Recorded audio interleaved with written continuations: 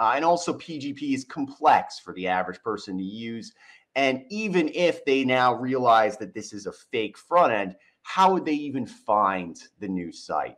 Tor onions don't even have a push notification thing.